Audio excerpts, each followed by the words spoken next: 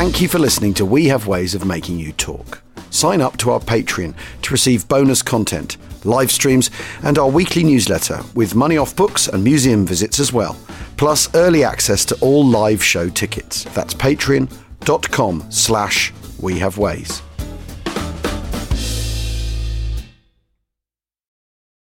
Does Monday at the office feel like a storm? Not with Microsoft Copilot. That feeling when Copilot gets everyone up to speed instantly? It's sunny again. When Copilot simplifies complex data so your teams can act, that sun's shining on a beach. And when Copilot uncovers hidden insights, you're on that beach with your people, and you find buried treasure. That's Microsoft Copilot. Learn more at Microsoft.com/AI for all. Want flexibility? Take yoga. Want flexibility with your health insurance? Check out United Healthcare Insurance Plans. Underwritten by Golden Rule Insurance Company, they offer flexible, budget-friendly medical, dental, and vision coverage that may be right for you. More at UH1.com.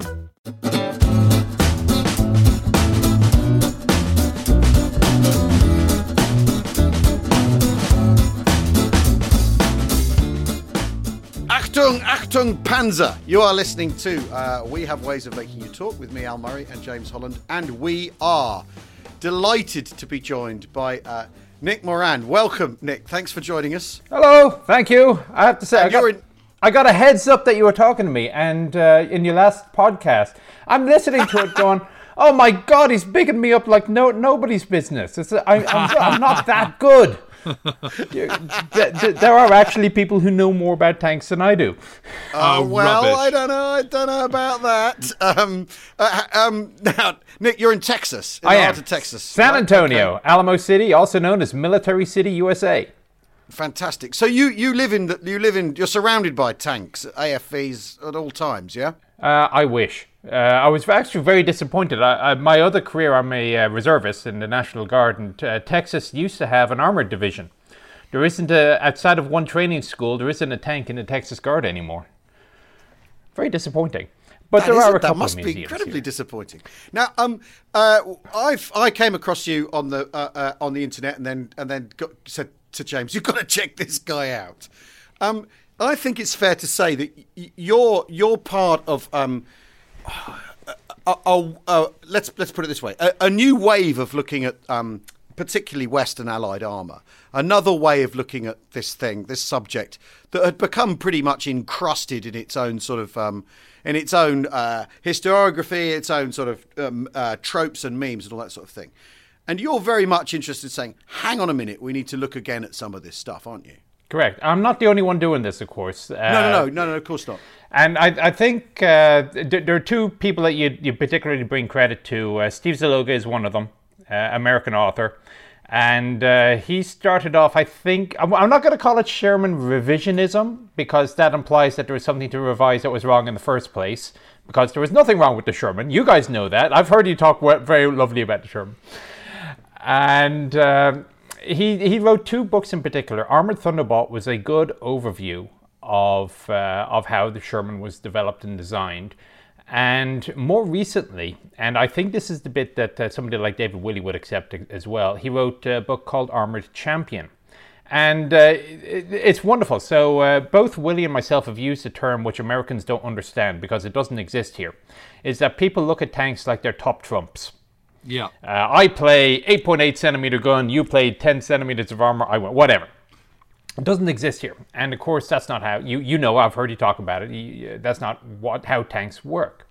And in Armored Champion, he looks at this traditional, this tank is better than that tank, under two categories. One he calls soldier's choice, i.e. if you were Joe Smith and you wanted to be in a tank, which one would you be in?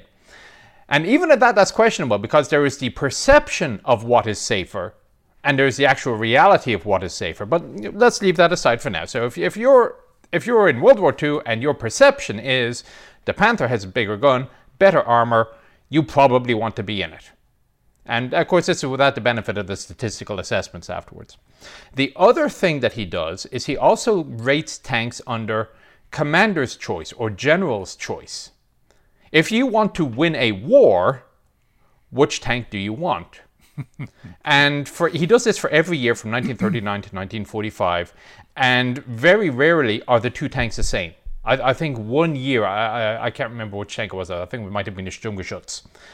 He picked Commander's Choice and Troop Choice as the same. Every other year it's different. But Nick, when he's talking about commanders, is he talking about kind of regimental commander, battalion commander level, or is he talking general? Probably more general, so division or corps or army level, much higher. So the kind of battle you're trying to fight, not on a quasi-strategic level, rather than simply the tactical thing in front of you. So we're talking about bear line or someone like that.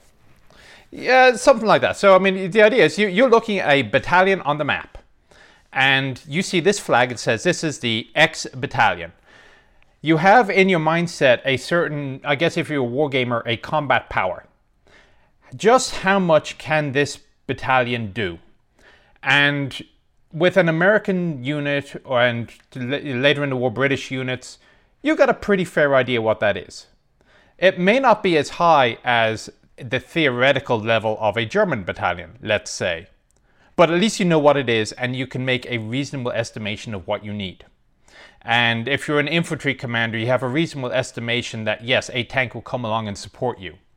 Whereas a German, if you look at a battalion flag for the Germans, yes, you know that there's a colonel, you know that there's an aide-de-camp and so on, but you're not entirely sure, do they have 10 panzers or do they have 40 panzers? Without actually going and looking at the statistics and then hoping that it doesn't change in between when you got your last report and when you actually send them into battle. Right. Yeah. And again, which is very much the reality of how the German army's working from 1942 onwards, isn't it? I think it's even earlier. I remember James talking to me about the Luftwaffe after 1940. How you have your paper strength of a squadron and the actual strength of a squadron. Yeah, and you're absolutely right. The British had their reserves. You know, in something like a situation in Normandy, orders come up from sort of corps level to, let's just say, the Hitler Jugend division, the 12th Waffen SS, to Panzermeer, and it says, right, go and counterattack against this gap that's developed here. And so he goes, okay, fine, jawohl, I'm on it. What have we got? And he finds he's only got 4 Panzer IVs left. And so the kind of, the company commander that's got those 4 Panzer IVs goes, but I've only got 4 Panzer IVs. And Panzermeer just goes, well, that's just too bad. You just got to go and fill that hole. And he goes, jawohl, and off he goes. But as you say, Panzermeer might have thought there were 10. I mean, it's at any given moment, it's really, really hard to know if you're a divisional commander how many armoured fighting vehicles you've got, because it's such a fluid situation, and because you haven't got that support of resupply that the Americans and Canadians and British do. Yeah, there was a test that the British Army did. It was called Exercise Dracula. And I've written about it, and I think people take the wrong impression from this. They look at it because the Sherman did so well. It was basically they ran each tank 2,500 miles. All the way up, if the distance was all the way up from John O'Groats down to... Yes. And back and twice, whatever. The British tanks didn't do well. Okay, they fixed them, generally speaking, by the time they got to war. But the American tanks at the time were fantastic. And if you look at what the officers were saying, there was one line particularly: a battalion commander can be confident that he will have at least 99% of his tanks available after driving 1,000 miles. And that tells you, I mean, he may have been exaggerating a little thing, but that's the mindset that you have to have. That's the legacy of North Africa, though, isn't it? Of 41, 42 in North Africa, where the British-made tanks are simply fall into pits of reliability problem pits, don't they? Where they keep being... So reliability edges its way to the front of what your battle commander wants, isn't it? Rather than firepower, rather than armour... He's just saying, as long as I know how many tanks I've got on the start line, that's the thing that matters to me more than anything else. And if I realise that they have a worse gun, then I can just take that into account at the beginning. And the Soviets, particularly, especially in the Cold War, it's all mathematical tables. And when it's almost like the Soviet officer, their job wasn't to make tactical decisions as much as to assess the situation that they are in and then go to the book of instruction and say, okay, in this situation, which I think we are in, the book tells me I need to have this many battalions of this many regiments of artillery, this, and so on and so forth. To bring this firepower to bear to this situation. Correct, because that is what is calculated to give me the victory. So he essentially gets his slide rule out and plots gosh, that's Isn't that that's amazing? absolutely fascinating. Yeah, really, but really it is. makes perfect sense. It really does, Yeah. especially for the Soviet situation Ra- where they didn't necessarily train so well. Yeah, but also, so you're not just going, oh my God, they've got lots of Panthers and we haven't got big enough tanks. You're thinking, okay, I need this number of tanks, but I also need this number of anti-tank guns and this number of mortars and artillery supporting me as well before I kind of go into this battle. And a whole lot. And again, as you've mentioned in the past, tank versus tank isn't all that critical in the big scheme of things anyway. It's about And 7%, isn't it? I think it's worked out. That it's Something like that. Then 20% anti-tank guns. Yes. Yeah. And if you look at the assessment, I mean, everybody tries, even the army tries to make these assessments. And there was one after the war that says, okay, we think on average a Panther was worth 1.2 Shermans, or whatever the figure was. Which is fine, because you can do that mathematically, because you do the assessments, you know there was a tank there, you know there was a tank there. Now, the problem is, and again, this is also, what tank would you want to be in? If you're an infantryman, and that was what most people were, and you are faced with an MG-34 and MG-42 against you, you really don't care how good the tank is as long as it is better than an MG-42. And if you are an allied person, the chances are you can get on the horn and you can say, guys, I need a tank, please. And then lo and behold, 4 or 5 Shermans roll up and they save you. But there's no way to statistically account for how many infantry lives were saved by the fact that a Sherman, which, yes, would lose in a one-on-one duel against a German tank, more often than not, and even that comes with an asterisk, you can't account for that. And to the infantryman, the tank that shows up to shoot the machine gun is the most glorious, best tank in the world. Right. So your infantryman has a completely different view of this stuff. He does. He wants tank support. Which is why in reverse a Stug 3 is perfectly good. If we're looking at it from the German perspective, that actually, when we've talked about this before, so why not make more of those, and why waste time on the bigger vehicles? Because if it's about integrated arms, if it's about, like you say, the infantryman being rescued by the tank, a Stug 3, a Stug 4 is perfectly serviceable, does that job, doesn't matter, doesn't need to have an 88mm gun on it, and so on. Correct. Now, there is one more caveat in this, because if you're the German, there's always this argument you see online, the Germans shouldn't have made so many Panthers and should have spent more with the more reliable Stugs or Panzer IVs. Well, here's the problem. A Panther still takes a 5-man crew like a Panzer IV. If you only have 5 men available and the German army is starting to run a little bit short on personnel and fuel and so on, do you want them in a Panzer IV or do you want them in a Panther? Or better yet, a Panzer IV or a Sturmgeschütz? Yeah. And there's no two ways that the Panzer IV is better overall than a Sturmgeschütz. Right. Yeah, but it is still a numbers game, isn't it? I mean, one of the arguments is that if you can't produce gargantuan numbers of tanks, then you might as well have fewer of really good tanks. But then there is a kind of sort of weird logic to having the Tiger and the Panther, which are incredibly complex. But you've still got to be able to support them in the field. So if you haven't got enough cranes and hoists and, tank transporters and fuel and the men to kind of do it. I mean, because, there's that kind of famous document, German tank maintenance done by the Americans, kind of, I think it's, yeah, right. And basically what it says is, sort of lack of German tank maintenance is a better title. But actually they have the structures for it. And actually the structures for tank maintenance in the field are basically the same as the Americans, basically the same as the British. The problem is they don't have enough trained men and they don't have enough trained people to man drivers and all the rest of it because they don't have many vehicles in the first place. So your 19-year-old recruit is being rushed through training, hasn't driven a car before anyway because they don't have many cars and there isn't much fuel. And then he's confronted with a Tiger or a Panther, which is an incredibly difficult thing to drive because it's so complex. Unlike a Sherman, which is kind of, 4 forward and 1 back and it's kind of manual and, everyone drives in America and they're kind of used to it. So it's a kind of, your start point is it's a bit like kind of putting a 19-year-old who's just passed his driving test into a kind of Ferrari. It doesn't, the chances are they're going to cock it up. Whereas if you just put them into a kind of, a Chevrolet, it'll be fine. And that's the kind of the difference. And the problem you've got from all the way through their time is that they just don't have enough field maintenance to be able to sustain those kind of complex. But they don't have enough people. They don't have enough people full stop. They don't have enough people full stop. I mean, because after all, before Barbarossa, there's that vacation people are given, soldiers are given to go back to their jobs to work in munitions factories and stuff. Tooze writes about this. There's you get a sort of 4-month furlough to go and make ammunition. So before you return to your unit to fight, because they're so short of people and they're short of skilled labour, they're short of soldiers and of skilled labour. You know, like there's just not enough. There's just not enough pieces on the chessboard for them to play a proper game. The only winning move is not to play, as the movie said. Exactly right. Yeah. But I do.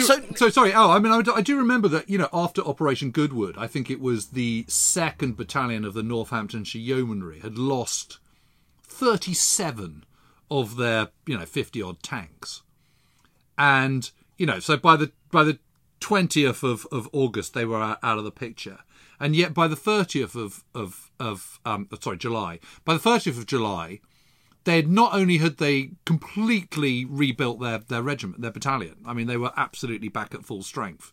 They'd moved and were ready for the start of Operation Bluecoat.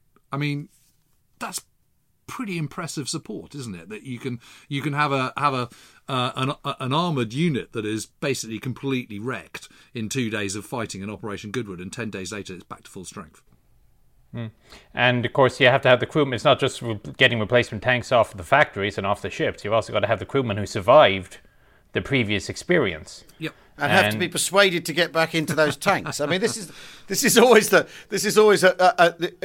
the one of the things I think we've talked about a lot across the podcast is that the Allies don't have the means at their disposal to get people back into those vehicles, do they? They don't have their fanatic Nazi imbibed people who've grown up under Nazism, so are fully programmed, especially the younger people that the Germans have. They don't have the option of shooting people if they don't do as they're told either. Not really. So how you get crews back into tanks after a thing as famous as notorious as Goodwood is an interesting question, isn't it? I think that goes back much further. So it just happened by sheer and complete coincidence. I was at Gettysburg last week, maybe 2 weeks ago, and I'm looking at the ground that was Pickett's charge. 3/4 of a mile of open ground. Yep. And you got guys standing shoulder to shoulder, advancing into fire, knowing that they're presenting a wonderful target. And I'm there. How do you get people to do that? I mean, I don't know. I really don't. And happily, I've never been tested with that question myself, because I have a 70-something ton Abrams and I'm invulnerable. At least I like to think I am. But no, and you see how many times somebody had a tank shot out from under them to get back in. I think even Lafayette Poole, the American tank ace, I think he had 2 tanks shot out from under him before the third one finally put him out for good. He lost his leg. Yeah, no, absolutely. I mean, I was just looking at the Battle of Geilenkirchen, November 1944, where the Sherwood Rangers Yeomanry are supporting the 84th Infantry Division, US 84th Infantry Division. And John Semkin, who is the commander of A Squadron in the Sherwood Rangers, he has the unique distinction of his tank hitting 4 mines simultaneously. But they all survive. So it's obviously the tank becomes immediately shoeless, and they get out, and he jumps into another tank, which, half an hour later gets knocked out. He jumps out of that one again, goes into a third tank, and eventually that one gets knocked out. So he gets knocked out of 3 tanks in one day. Dear God. Yeah. Yeah. I mean, just gotta tip your hat to the guys. I said, look, we're here to do a job. Let's do the damn job so we can go home. Yeah. Yes, which is probably the explanation, actually. But again, one I can't begin to relate to or understand. We've got to take a break right now. We're talking to Nick Moran. We'll be back in a second.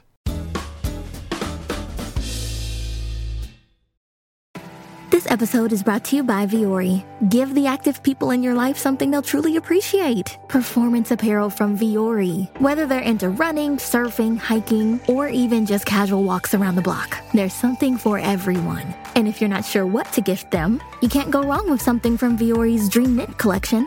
It's the perfect gift and so comfortable. Get 20% off your first purchase today at Vuori, VUORI.com/Spotify. Ryan Reynolds here from Mint Mobile. With the price of just about everything going up during inflation, we thought we'd bring our prices down. So to help us, we brought in a reverse auctioneer, which is apparently a thing. Mint Mobile Unlimited Premium Wireless. How to get 30, 30, bit to get 30, bit to get 20, 20, 20, bit to get 20, 20, bit to get 15, 15, 15, 15, just $15 a month? Sold! Give it a try at mintmobile.com/switch. $45 up front for 3 months plus taxes and fees. Promo rate for new customers for limited time. Unlimited more than 40 gigabytes per month. Slows full terms at mintmobile.com. This episode is brought to you by Etsy. So you need to get an amazing gift. Wait, no, the perfect gift. And it needs to say, I'm a thoughtful person, and I appreciate you, and I know exactly what you like, all at the same time. Well, Gift Mode on Etsy is here to take the stress out of gifting, so you can find the perfect item for anyone and any occasion. It's easy to find gifts made by independent sellers for all the people in your life, like the pickleballer, the jazz fan, or the pasta lover. From 90s nostalgia and mixology to reality TV and gaming, there's something for everyone on Etsy. Whether it's a birthday, an anniversary, a holiday, or even just a day to say thank you, Gift Mode on Etsy has you covered.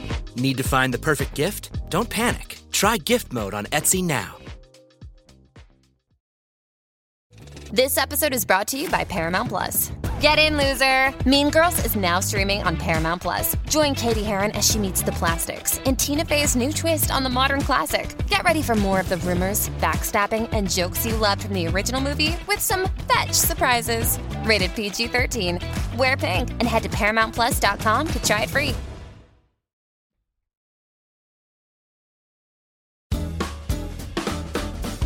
Welcome back to We Have Ways of Making You Talk. James Holland and I are talking to Nick Moran. Tanks, tanks, tanks. So Nick, why did tanks draw your obviously your deep fascination and interest? What was it? I mean, is it simply tanks are cool? Because they are. The start of it, really. I remember when I was before I joined the American Army, I did a little stint in the Irish Reserves.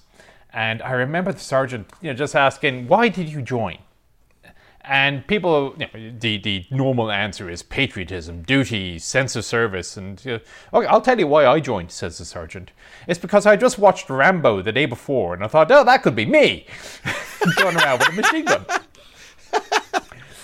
And I was interested in the Navy before I got into the Army. And I was playing war games, Harpoon, whatever. And I was thinking to myself, well, what would new recruit, seaman recruit Moran be doing in the Irish Navy? And I have visions of myself standing watch at 2 a.m. January in the North Atlantic, being battered, cold, wet, and miserable. And I'm thinking to myself, well, if I'm going to be cold, wet, and miserable, at least let me not worry about having to swim to shore. So I joined the Army, and I didn't think this through, though, because in the Navy, after you're done with your 2 hours of being cold, wet, and miserable, you go inside, and there's electricity and heating and whatever. And in the Army, you get into your cold, wet sleeping bag, and you continue to be miserable until it's time to wake up, which you can't do because you never fell asleep in the first place, because you're too cold, wet, and miserable. So anyway, I was in a Cav unit in Ireland, and not much armour. Whatever, it was still fun. So I come to the US, and I decide, for some silly reason, I miss the Army life, and I have this sort of misguided sense of socio-moral responsibility that if the country's good enough for me to want to actually come to it, I'll give a little back. And my initial thought was that there was an Air Force unit near me. It was an air rescue wing, and They do both combat search and rescue, and in peacetime they do civilian search and rescue in the mountains in the Sierra Nevadas of California or off the California coast. And I figure that's a fairly honourable way of serving and wearing a uniform. The recruiter never called me back for whatever reason. So I had a friend of mine who says, "Hey Nick, we're shooting some tanks down in Fort Hunter Liggett. Do you want to come and watch?"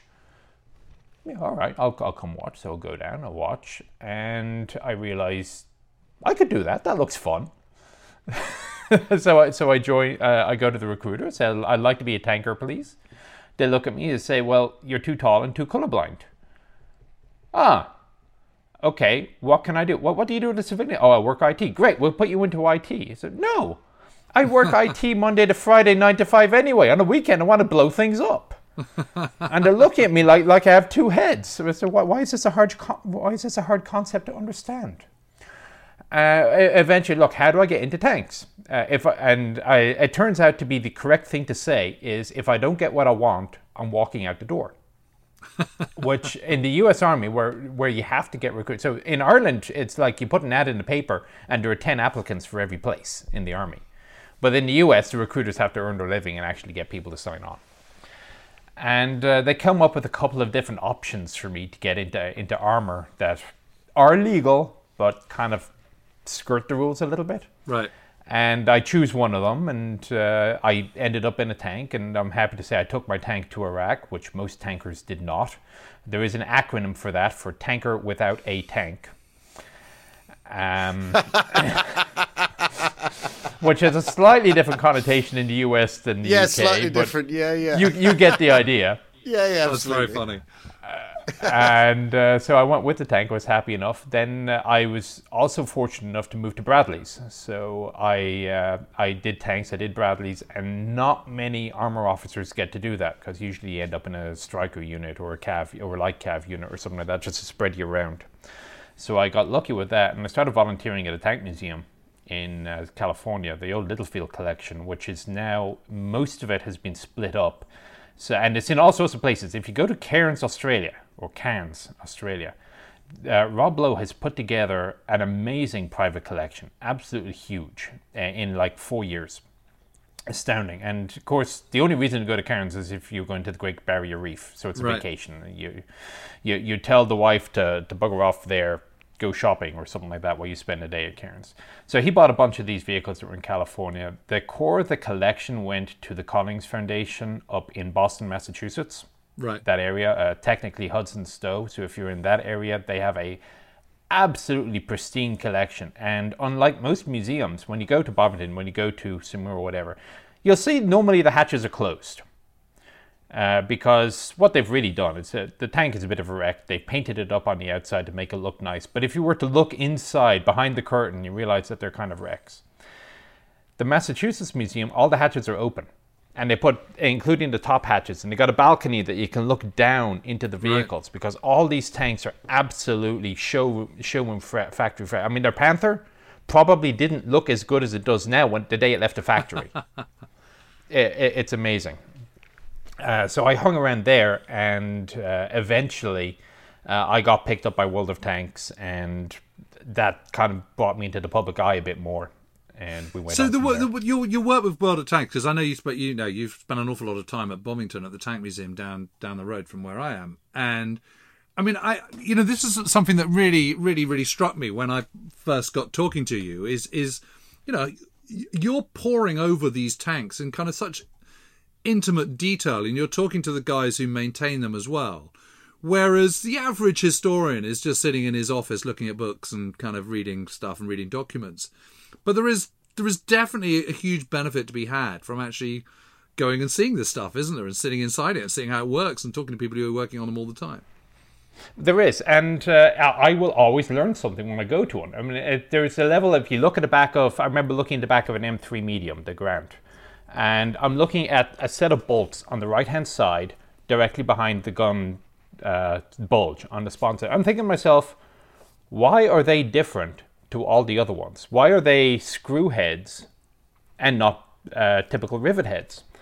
And this is where a little bit of experience comes in as well, because you know roughly how a tank works, and you can start to do some assessments in your head as to what they could be. And then I realized, oh, okay, it's so that you can pull the gun out. So you undo the screws at the back, you pull the 75 all the way straight out, and you stick another one in. But it's a case of, I wouldn't have thought to even look for it had I not been standing in front of the vehicle at that time. Sure. Then you have the question of, okay, well, there's the academic knowledge from reading the book, and then there's the practical knowledge. And that's what I try to emphasize in my books. And I know, James, you've hung out a fair bit with Richard Cutland as well, my European counterpart for World of Tanks. And I'm sure he's probably told you much of the same thing, that if you know how a tank works in practice, it makes it much easier for you to look at some obscure thing that nobody ever talks about in the book, and then figure out how it works. And why is it there? Because every single thing on the tank is there for a reason. Right. They didn't just put it on there to look nice. Yeah. So what do you think of a kind of, on some of the obvious tanks, like a Sherman, a Panther, a Panzer IV, a Cromwell or whatever, when you're looking at those tanks and you've looked at them and you've pored over them in such detail, what are some things that you think, what are those examples that you're talking about where you look at it and go, wow, okay, I never thought of that, or I hadn't twigged that, and now I'm looking at it, that all makes sense. I mean, I remember standing with you and saying, this is the most important thing on the Sherman, and it was the means of hooking it. Yeah, from which you could hoist it from a ship to onto dry land. Yeah, because what's the point in having a tank that's still stuck in the continental US? It could be the best tank in the world, but if you can't get it overseas, there's no point in it. And the way you got it overseas, where you had to lift it up with a crane. You mentioned also the 40-ton Bailey Bridge. The American Army had, I think it was Army Regulation 850-15, something very similar to that. And that was the regulation which governed the width and the dimensions and weight of vehicles. And most people have never heard of this regulation, but the Army is very, very strict on this. And there is ample examples in the archives of armored, Ordnance Branch says this tank works. Armored Force says it works. The Chief of Engineers files a non-concurrence because it does not meet with AR 850-15 and will not fit on the Army Standard Bridge. So too wide, too heavy, whatever. Too wide or too heavy. And the example I give is the bridge at Remagen. So the American Army show up, oh, look, there's a bridge there. And they get across a bridge that turns out to be damaged. And it takes them, I think it was like 8 to 12 hours to fix the bridge enough that a Sherman could get across. The unit that got to Remagen also had Pershings.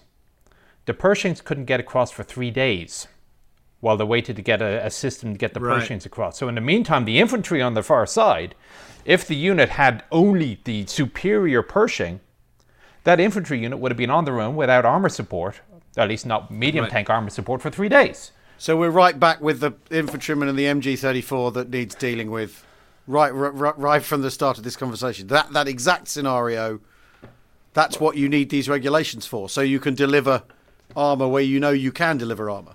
Correct. And it's not just the American side. If you look at the development for the German vehicles, so if you look at the history for the development of the Panzer III, which I think is one of the most underrated tanks ever, and arguably the best tank in the world at the beginning of the war, and you look at the requirements and the specifications, the German army listed out in sequence what they thought was most important. And I think the very first one was radius of action. And then it came down to a crew, division of labor within the crew. Right. And so on down. And the very, very last thing was armor. And it said also our standard bridge is 18 tons. If you're going to make a tank more than 18 tons, think very, very carefully about how this is going to get across the river for, let's say, the Ardennes campaign.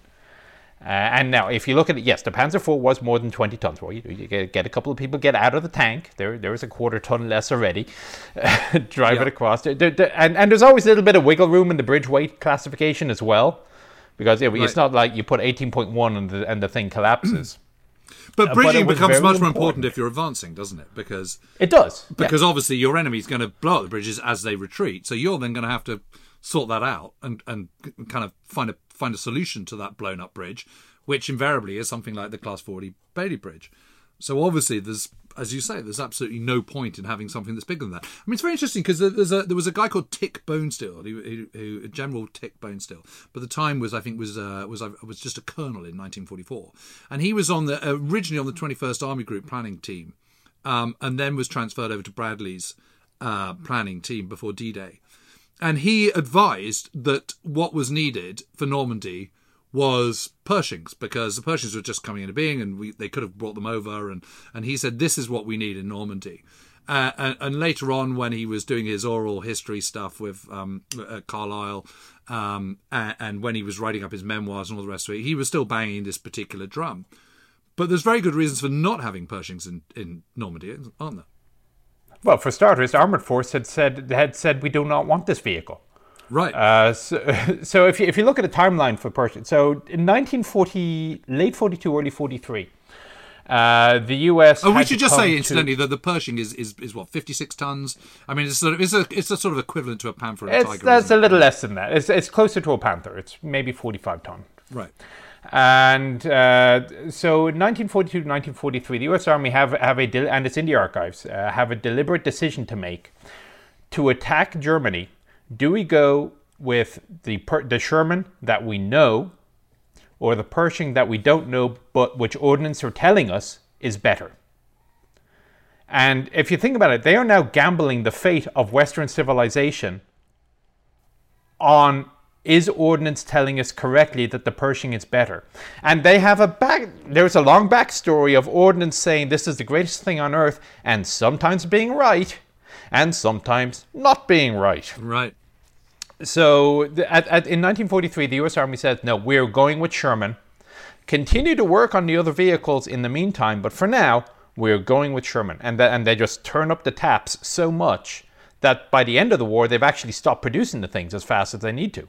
So if you look at the production values, so how many tanks were built in 43 versus 44, you see that the Americans started shutting it down. Because they think, look, we've already built enough. By the time any more get built and we send them overseas, the war's going to be over either way. So why bother?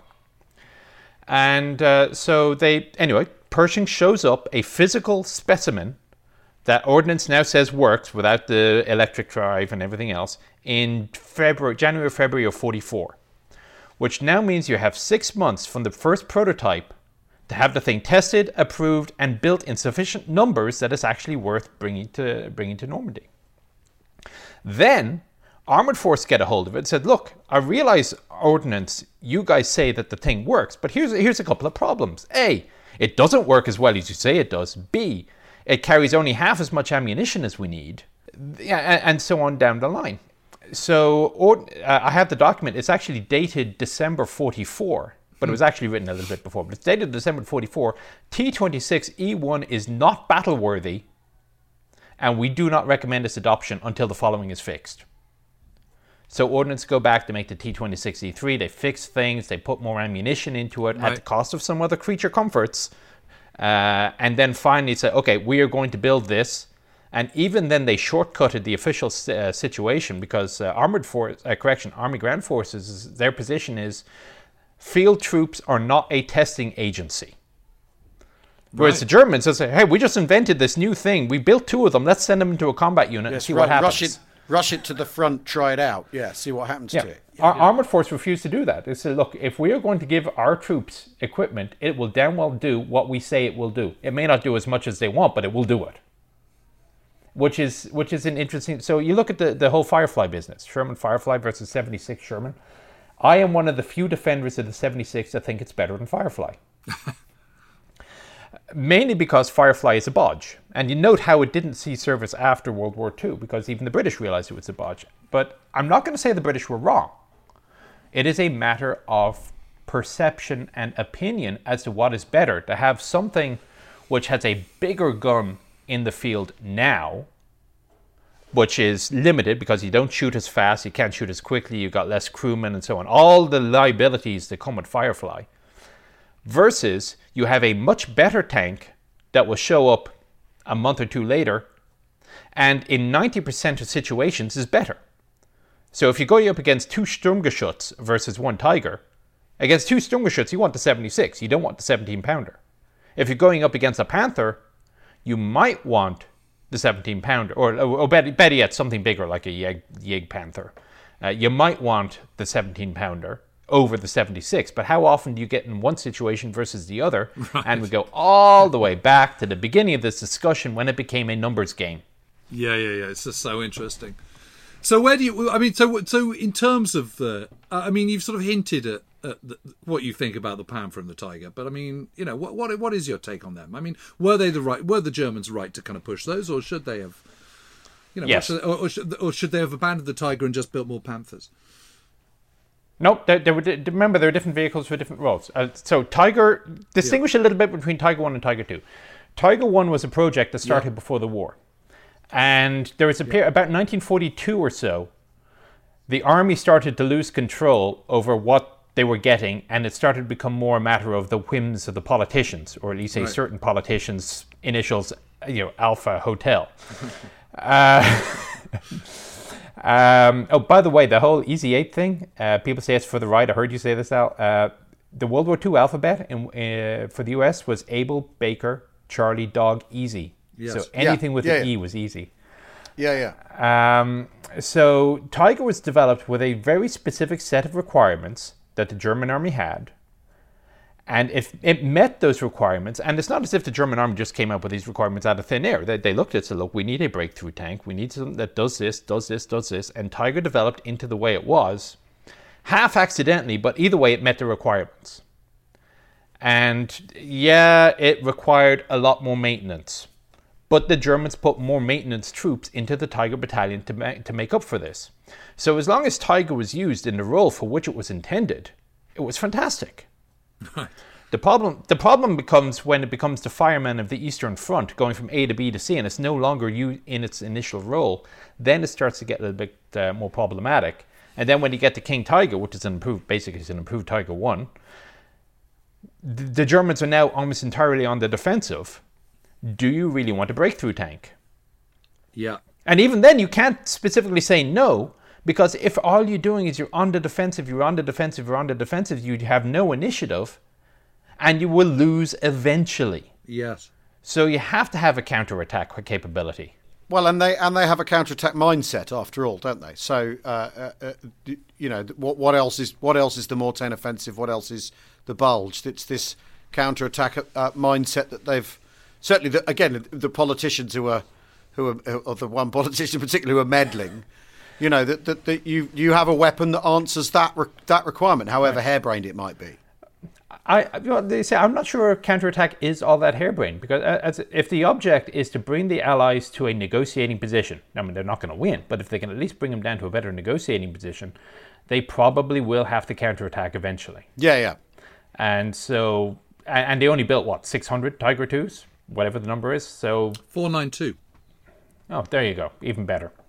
As for Panther, I think, as we were saying before, they were correct. They had to go with the high quality, low numbers, because they couldn't support high numbers of low quality. Right. The only thing that there were a couple of quirks that I've harped on about, like why the hell didn't they give the gunner a periscope? It's beyond me. But if they had kept the Panther to the original design specifications of maybe 6 centimeters on the front instead of 8, which Adolf insisted on, then it wouldn't have suffered the final drive reliability problems that it's so famous for example, and would have been a much more reliable vehicle. So it's amazing, isn't it? These small things. They are small things, but as you say, they just all add up. So I don't think the Germans were wrong in either case. It was just a matter of they were doomed from the start regardless. They shouldn't have invaded Russia. No, I think Montgomery had something to say on that. And number 2 was that they had those little niggling details of the vehicle not being designed to fit the requirements that existed at the time. Yeah. Wow. Oh, it's just so fascinating, isn't it? It really is so interesting. All these little, I love this kind of sort of looking at it from just a slightly different perspective. I really do. I think it really opens your eyes. Yeah. Well, but it is also an answer to the top Trump's tendency. The tank top trumping is a you can see it every day on the internet if you care to. You can get into that. Yeah. I mean, if we post a picture of a tank on Twitter, we'll always get someone say Tiger was the best, and you sort of think, well, depends on what you're judging it. Depends on what you're judging it, and for 6 months maybe, it's all these sort of. After all, the war changes relentlessly. Is the other thing, doesn't it? It does. That you got the other question, of course, is the national industry. When did Germany really mobilize for war? And if you look at the Americans, it's a lot of people. I've mentioned him before elsewhere. A guy called Knudsen. Yeah, probably the most important. Yeah. It's a silent K. My bad. Probably the most important person for the entire victory of World War II, and how many people don't know who he was? Obviously, you do. The U.S. Army had the Army Industrial War College, or the Army Industrial College.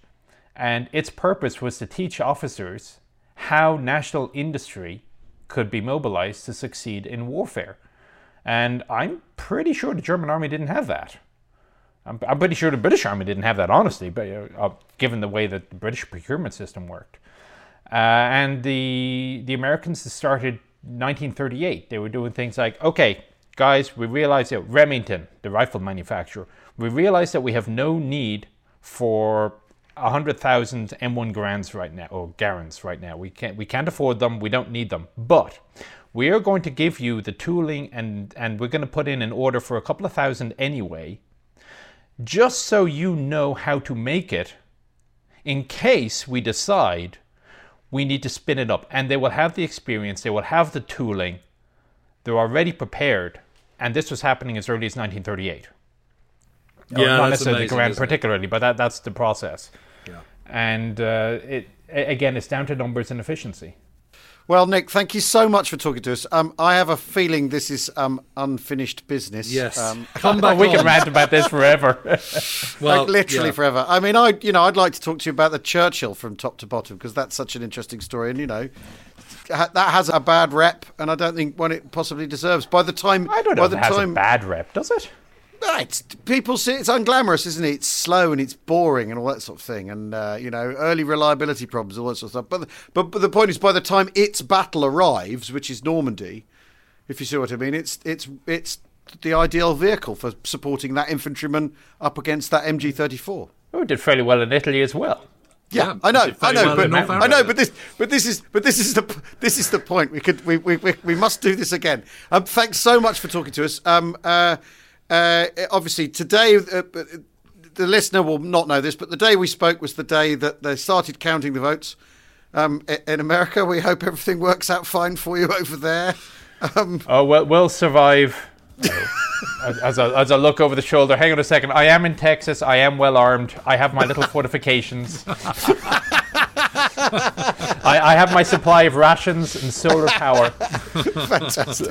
Well, thank you so much, Nick, and we hope to see you again. Thank you very much. All Cheerio. right, good luck, lads. Cheers, Nick.